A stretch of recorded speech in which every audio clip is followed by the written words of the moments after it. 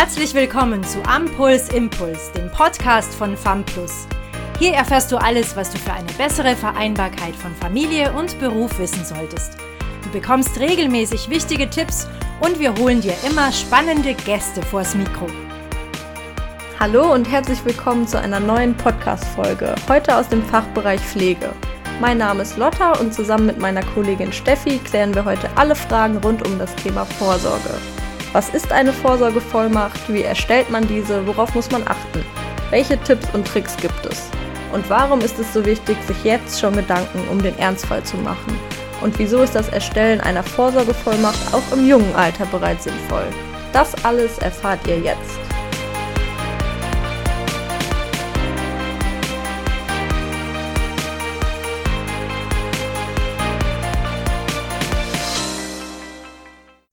Ja, hallo auch von meiner Seite. Mein Name ist Steffi. Ich arbeite ebenfalls im Fachbereich Pflege bei FAMPlus und freue mich auf unser heutiges Thema Vorsorge.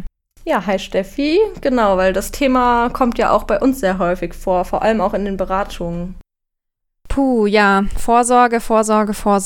Man hört es ja wirklich überall.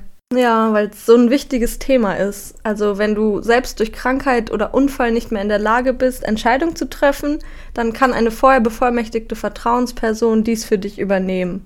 Und wer diese Person sein soll, das legst du in der Vorsorgevollmacht fest. Ja, die Vorsorgevollmacht sollte man nicht mit der Patientenverfügung verwechseln. Die kommt zum Einsatz, wenn es um detaillierte medizinische und pflegerische Fragen und Entscheidungen geht. Was da zu beachten ist, erfahren wir in der nächsten Folge unseres Podcasts. Genau, denn heute dreht sich alles ums Thema Vorsorgevollmacht. Wie erstellt man diese am besten und welche Tipps und Tricks gibt es? Steffi, hast du dich denn schon mit dem Thema auseinandergesetzt? Naja, noch nicht so. Ich habe mir aber für das Wochenende vorgenommen, mit meinen Eltern und Geschwistern meine Vorsorgevollmacht auszufüllen. Hast du für dich schon eine erstellt? Nee, tatsächlich noch nicht, weil ich bis vor kurzem dachte, dass ich sowas noch gar nicht brauche, weil ich zu jung dafür bin. Aber das stimmt ja so gar nicht. Genau, das ist das Problem. Jede Person in Deutschland sollte ab Erreichen der Volljährigkeit, das heißt ab 18 Jahren, eine Vorsorgevollmacht erstellen. Es kann uns alle jederzeit erwischen und wir sind durch Krankheit oder Unfall nicht mehr selbst in der Lage, Entscheidungen über unser Leben zu treffen. Ja, da hast du recht. Und rein intuitiv würde man ja davon ausgehen, dass zum Beispiel die Eltern oder der Partner für einen entscheiden darf. Ja, genau. Es ist aber leider nicht so.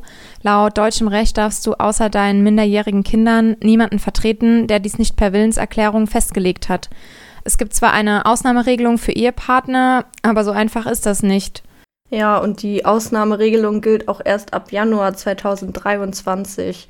Da ist es dann so, dass Ehegatten und Partner in eingetragener Lebensgemeinschaft den jeweils anderen vertreten dürfen, aber auch nur in den Themen der Gesundheitsvorsorge.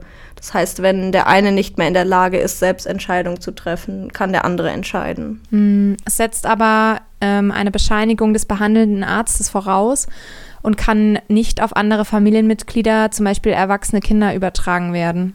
Ja, und ein Problem gibt es dabei auch, zum Beispiel wenn die Einwilligungsunfähigkeit des Partners länger als 6 Monate dauert, dann wird trotzdem vom Betreuungsgericht ein Betreuer gestellt.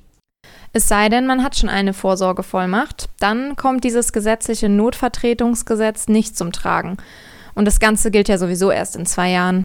Ja, und grundsätzlich kann ich eben mit der Vorsorgevollmacht eine oder auch mehrere Personen bestimmen, die mich unter anderem in den Bereichen Gesundheit und Pflege, Finanzen und Vermögen oder auch in meinen Wohnangelegenheiten vertreten sollen. Ja, und als Beispiel, was im Bereich Gesundheit geregelt werden kann, da geht es um die Einwilligung für medizinische Eingriffe oder aber um die pflegerische Versorgung, ambulant sowie stationär. Also um alle Entscheidungen rund um dieses Thema, die du selbst nicht mehr treffen kannst. Ähnlich auch beim Aufenthalt, wenn deine Wohnung zum Beispiel gekündigt werden muss, weil du ins Pflegeheim umziehst, das muss ja auch geregelt werden. Ja, und es braucht ja auch jemanden, der den Kontakt zu der Pflegeversicherung oder zu anderen Behörden hält und auch den ganzen Papierkram regelt, weil ohne Vollmacht darf eigentlich auch keiner deine Post öffnen oder deine E-Mails lesen. Ja, und auch deine ganzen Social-Media-Accounts wie Facebook und Instagram verwalten, beziehungsweise im Falle des Falles löschen lassen. Das muss man auch bedenken. Ja, das stimmt. Und auch bei den Banken nochmal vorsichtig, weil da sollte man immer nochmal genau Acht geben. Die wollen meistens eine separate Bankvollmacht vorliegen haben. Aber das Allerwichtigste an der ganzen Sache ist sowieso, du brauchst eine Person, der du wirklich zu 100% vertrauen kannst. Gäbe es denn bei dir da eine Person, zu der du wirklich uneingeschränktes Vertrauen hast? Das ist eine gute Frage. Also meinen Eltern vertraue ich und meiner Schwester, aber die ist momentan beruflich sehr eingespannt. Ich denke, die hat wahrscheinlich eher wenig Zeit dafür. Dann vielleicht lieber mein Bruder. Also es sollte ja jemand sein, der ausreichend Zeit hat und diese Aufgabe auch übernehmen möchte. Und jemand, der dazu körperlich und geistig in der Lage ist. Ja, da hast du recht. Und ja, wenn dir 3 gute Gründe einfallen würden, warum dein Bruder dafür geeignet ist, dann wäre das schon mal ein super Ansatzpunkt. Und dein Bruder ist doch auch Arzt, oder? Ja, richtig. Dann könnte der ja zum Beispiel meine Vertretung in gesundheitlichen Fragen übernehmen. Meine Schwester arbeitet im Finanzbereich. Die wäre genau die richtige für die Verwaltung meiner Konten und Überweisungen. Genau, weil generell gibt es auch mehrere Möglichkeiten. Also bei dir wäre es die Option von mehreren bevollmächtigten Personen mit getrennten Aufgabenbereichen. Oder aber du kannst auch mehrere Personen für alle Aufgabenbereiche bevollmächtigen. Das heißt, bei der zweiten Möglichkeit sind mein Bruder und meine Schwester gleichberechtigt für alle Bereiche zuständig? Genau, das macht auch Sinn, weil wenn zum Beispiel dein Bruder im Urlaub ist, dann kann deine Schwester einspringen und Entscheidungen in allen Bereichen treffen. Das könnte sie allerdings nicht, wenn sie zum Beispiel nur für den Bereich Finanzen zuständig wäre. Wichtig zu wissen ist auch, dass man die Möglichkeit hat, Untervollmachten auszustellen, was zum Beispiel bei Verhinderung der bevollmächtigten Person gut ist. Oder aber, um einen Steuerberater für die Steuererklärung mit einbeziehen zu können. Genau, und natürlich muss man auch nicht mehrere Personen bevollmächtigen. Also wenn du nur eine Vertrauensperson auswählen willst, dann kannst du dies selbstverständlich auch tun. Die wäre dann für alle Aufgabenbereiche alleine zuständig. Okay, dann weiß ich jetzt, wie ich am besten bei der Auswahl meiner Vertrauensperson vorgehen soll. Aber was ist, wenn jemand jetzt gar keine Vertrauensperson hat? Gibt es dann noch eine andere Option? Ja, dann regelt im Ernstfall das Betreuungsgericht deine Angelegenheiten und stellt dir einen gesetzlichen Betreuer. Das kann dann ein Familienangehöriger sein oder aber auch eine fremde Person. Und durch eine Betreuungsverfügung kannst du dann allerdings Einfluss nehmen. Das heißt, du kannst dort dann eine Person vorschlagen oder auch ausschließen, deine Betreuung zu übernehmen. Ah ja, stimmt, gut zu wissen. Aber wenn ein Familienmitglied auserwählt wird, dann steht diese Person unter gerichtlicher Aufsicht und wird bei den Entscheidungen kontrolliert. Und um diese gerichtliche Betreuung eben zu umgehen, bietet es sich an, eine Vorsorgevollmacht auszufüllen. Und ja, wie mache ich das jetzt am besten, Steffi? Ja, gute Frage. Es ist so, die Vorsorgevollmacht sollte schriftlich festgehalten werden. Es muss aber nicht handschriftlich sein. Es reicht auch gut ein Vordruck. Unterschrift, Ort, Datum drauf und fertig. Dann ist sie gültig und kann theoretisch direkt verwendet werden. Ja, und sofort gültig kann man dann wirklich wörtlich nehmen. Also wenn du mich jetzt bevollmächtigen würdest und deine Unterschrift darunter setzt, dann könnte ich am nächsten Tag direkt losziehen und ich könnte in deinem Namen eine neue Waschmaschine kaufen. Ja, oder du kündigst mir einfach meinen Handyvertrag oder fährst auch noch mit meinem Geld in den Urlaub. Also da ist die Vollmacht dann natürlich sehr anfällig für Missbrauch. Ja, Wahnsinn, was man da dann alles mitmachen kann.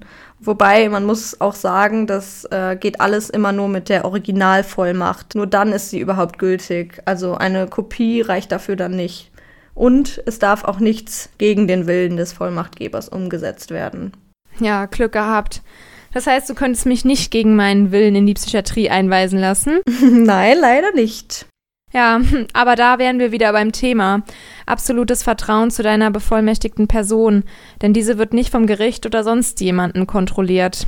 Anders als bei einem gesetzlichen Betreuer. Ja, ganz genau. Aber zur Absicherung ist eine notarielle Beglaubigung beim Erstellen der Vollmacht ja nicht nötig, oder? Nee, tatsächlich nicht, beziehungsweise nur, wenn es um Immobilien geht oder hohe Geldsummen. Dann sollte man definitiv beim Notar vorbeischauen. Ja, richtig. Und wer möchte, der kann auch bei FAMPlus eine komplette Vorsorgemappe bestellen und hat dann alle Dokumente beisammen. Die Unterlagen sind dann auch sehr übersichtlich und so lange braucht man dann gar nicht zum Ausfüllen. Ja, und ein weiterer wichtiger Punkt ist der Aufbewahrungsort. Der sollte nämlich gut gewählt sein. Ungünstig wäre es zwischen diversen Unterlagen, die gar nichts mit dem Thema zu tun haben. Zum Beispiel zusammen mit Kochrezepten und alten Fotos. Ja, soll alles schon mal vorgekommen sein. Ja, da gibt es wohl bessere Aufbewahrungsmöglichkeiten. Zum Beispiel in der obersten Schublade vom Schreibtisch oder im Aktenordner mit den anderen wichtigen Dokumenten. Ja, und grundsätzlich sollte man sich überlegen, ob man entweder selbst das wertvolle Original behält und dabei dann aber unbedingt seinem Bevollmächtigten den Aufbewahrungsort mitteilt, oder eben du gibst deinem Bevollmächtigten das Original und behältst für dich selbst eine Kopie.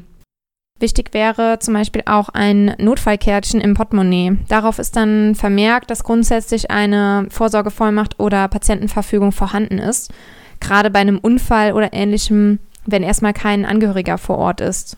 Ja, genau, dann sollte man da wirklich auf jede Situation vorbereitet sein. Und außerdem macht es auch Sinn, im zentralen Vorsorgeregister der Bundesnotarkammer die Information zu hinterlegen, dass es eine Vorsorgevollmacht gibt und auch wer der Bevollmächtigte ist, beziehungsweise wie dieser im Notfall zu erreichen ist. Also, dass man dort dann seine Telefonnummer hinterlegt. Genau, und einige typische Fehler, die man verhindern sollte, können wir auch nochmal eben ansprechen.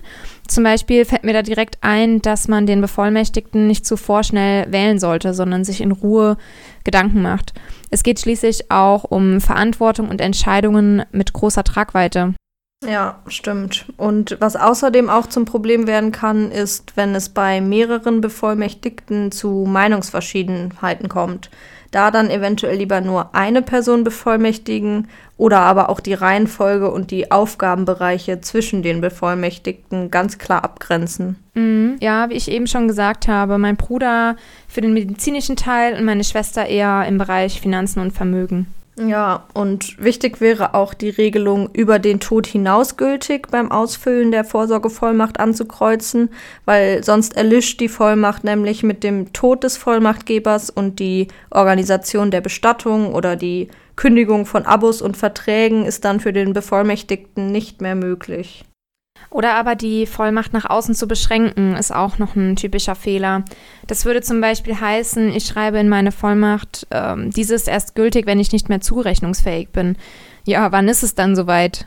Ja, genau, das ist dann immer Definitionssache. Also heißt das, wenn du bewusstlos bist oder im Koma, oder was ist, wenn du nach einer Narkose noch leicht verwirrt aufwachst und dann wirres Zeug redest? Also in solchen Fällen müsste dann immer ein Arzt deine Unzurechnungsfähigkeit mit einer ärztlichen Bescheinigung nachweisen. Und die Ärzte im Krankenhaus sind oft schwer zu erreichen und nachher steht dein behandelnder Arzt für 5 Stunden im OP und du wartest vergebens auf die Bescheinigung. Ja, ist schon kein einfaches Thema, das alles. Ja, aber so gut, dass wir uns da jetzt mal ausgetauscht haben, Steffi. Und ja, vielleicht noch mal kurz das Wichtigste zusammengefasst. Also eine Vorsorgevollmacht zu erstellen ist ab dem 18. Lebensjahr sinnvoll, um im Notfall, wenn man nicht mehr selbst in der Lage ist, Entscheidungen zu treffen, von einer vorher festgelegten Vertrauensperson vertreten zu werden. Ganz richtig. Und wenn einige Formalitäten beachtet werden, geht das Ausfüllen schnell und gut, am einfachsten mit einem Vordruck und es lohnt sich definitiv. Allein schon, um eine rechtliche Betreuung durch einen Amtsbetreuer zu umgehen. Dann hoffen wir, dass ich für das Ausfüllen gut gewappnet bin. Ja klar, nach unserem Gespräch jetzt auf jeden Fall. Und unsere Zuhörer auch. Wir hoffen, ihr konntet einige hilfreiche Informationen mitnehmen. Ja, und das Thema auch demnächst für euch in Angriff nehmen. In der nächsten Folge erfahrt ihr von unseren Kolleginnen Nadjilla und Manuela alles Wichtige rund ums Thema Patientenverfügung. Vielen Dank fürs Zuhören. Danke dir, Lotta. Ja, sehr gerne. Danke dir und bis zum nächsten Mal. Wir hoffen, ihr hört dann wieder rein, wenn es heißt Ampuls, Impuls, der Podcast von FAMplus. Tschüss. Tschüss. Danke, dass du bei diesem Podcast dabei warst. Wenn du weiter am Puls bleiben möchtest, schau auch gerne mal auf unserer Homepage vorbei, www.famplus.de. Wir freuen uns, dich in der nächsten Folge wieder begrüßen zu dürfen. Bis dahin wünschen wir dir alles Gute.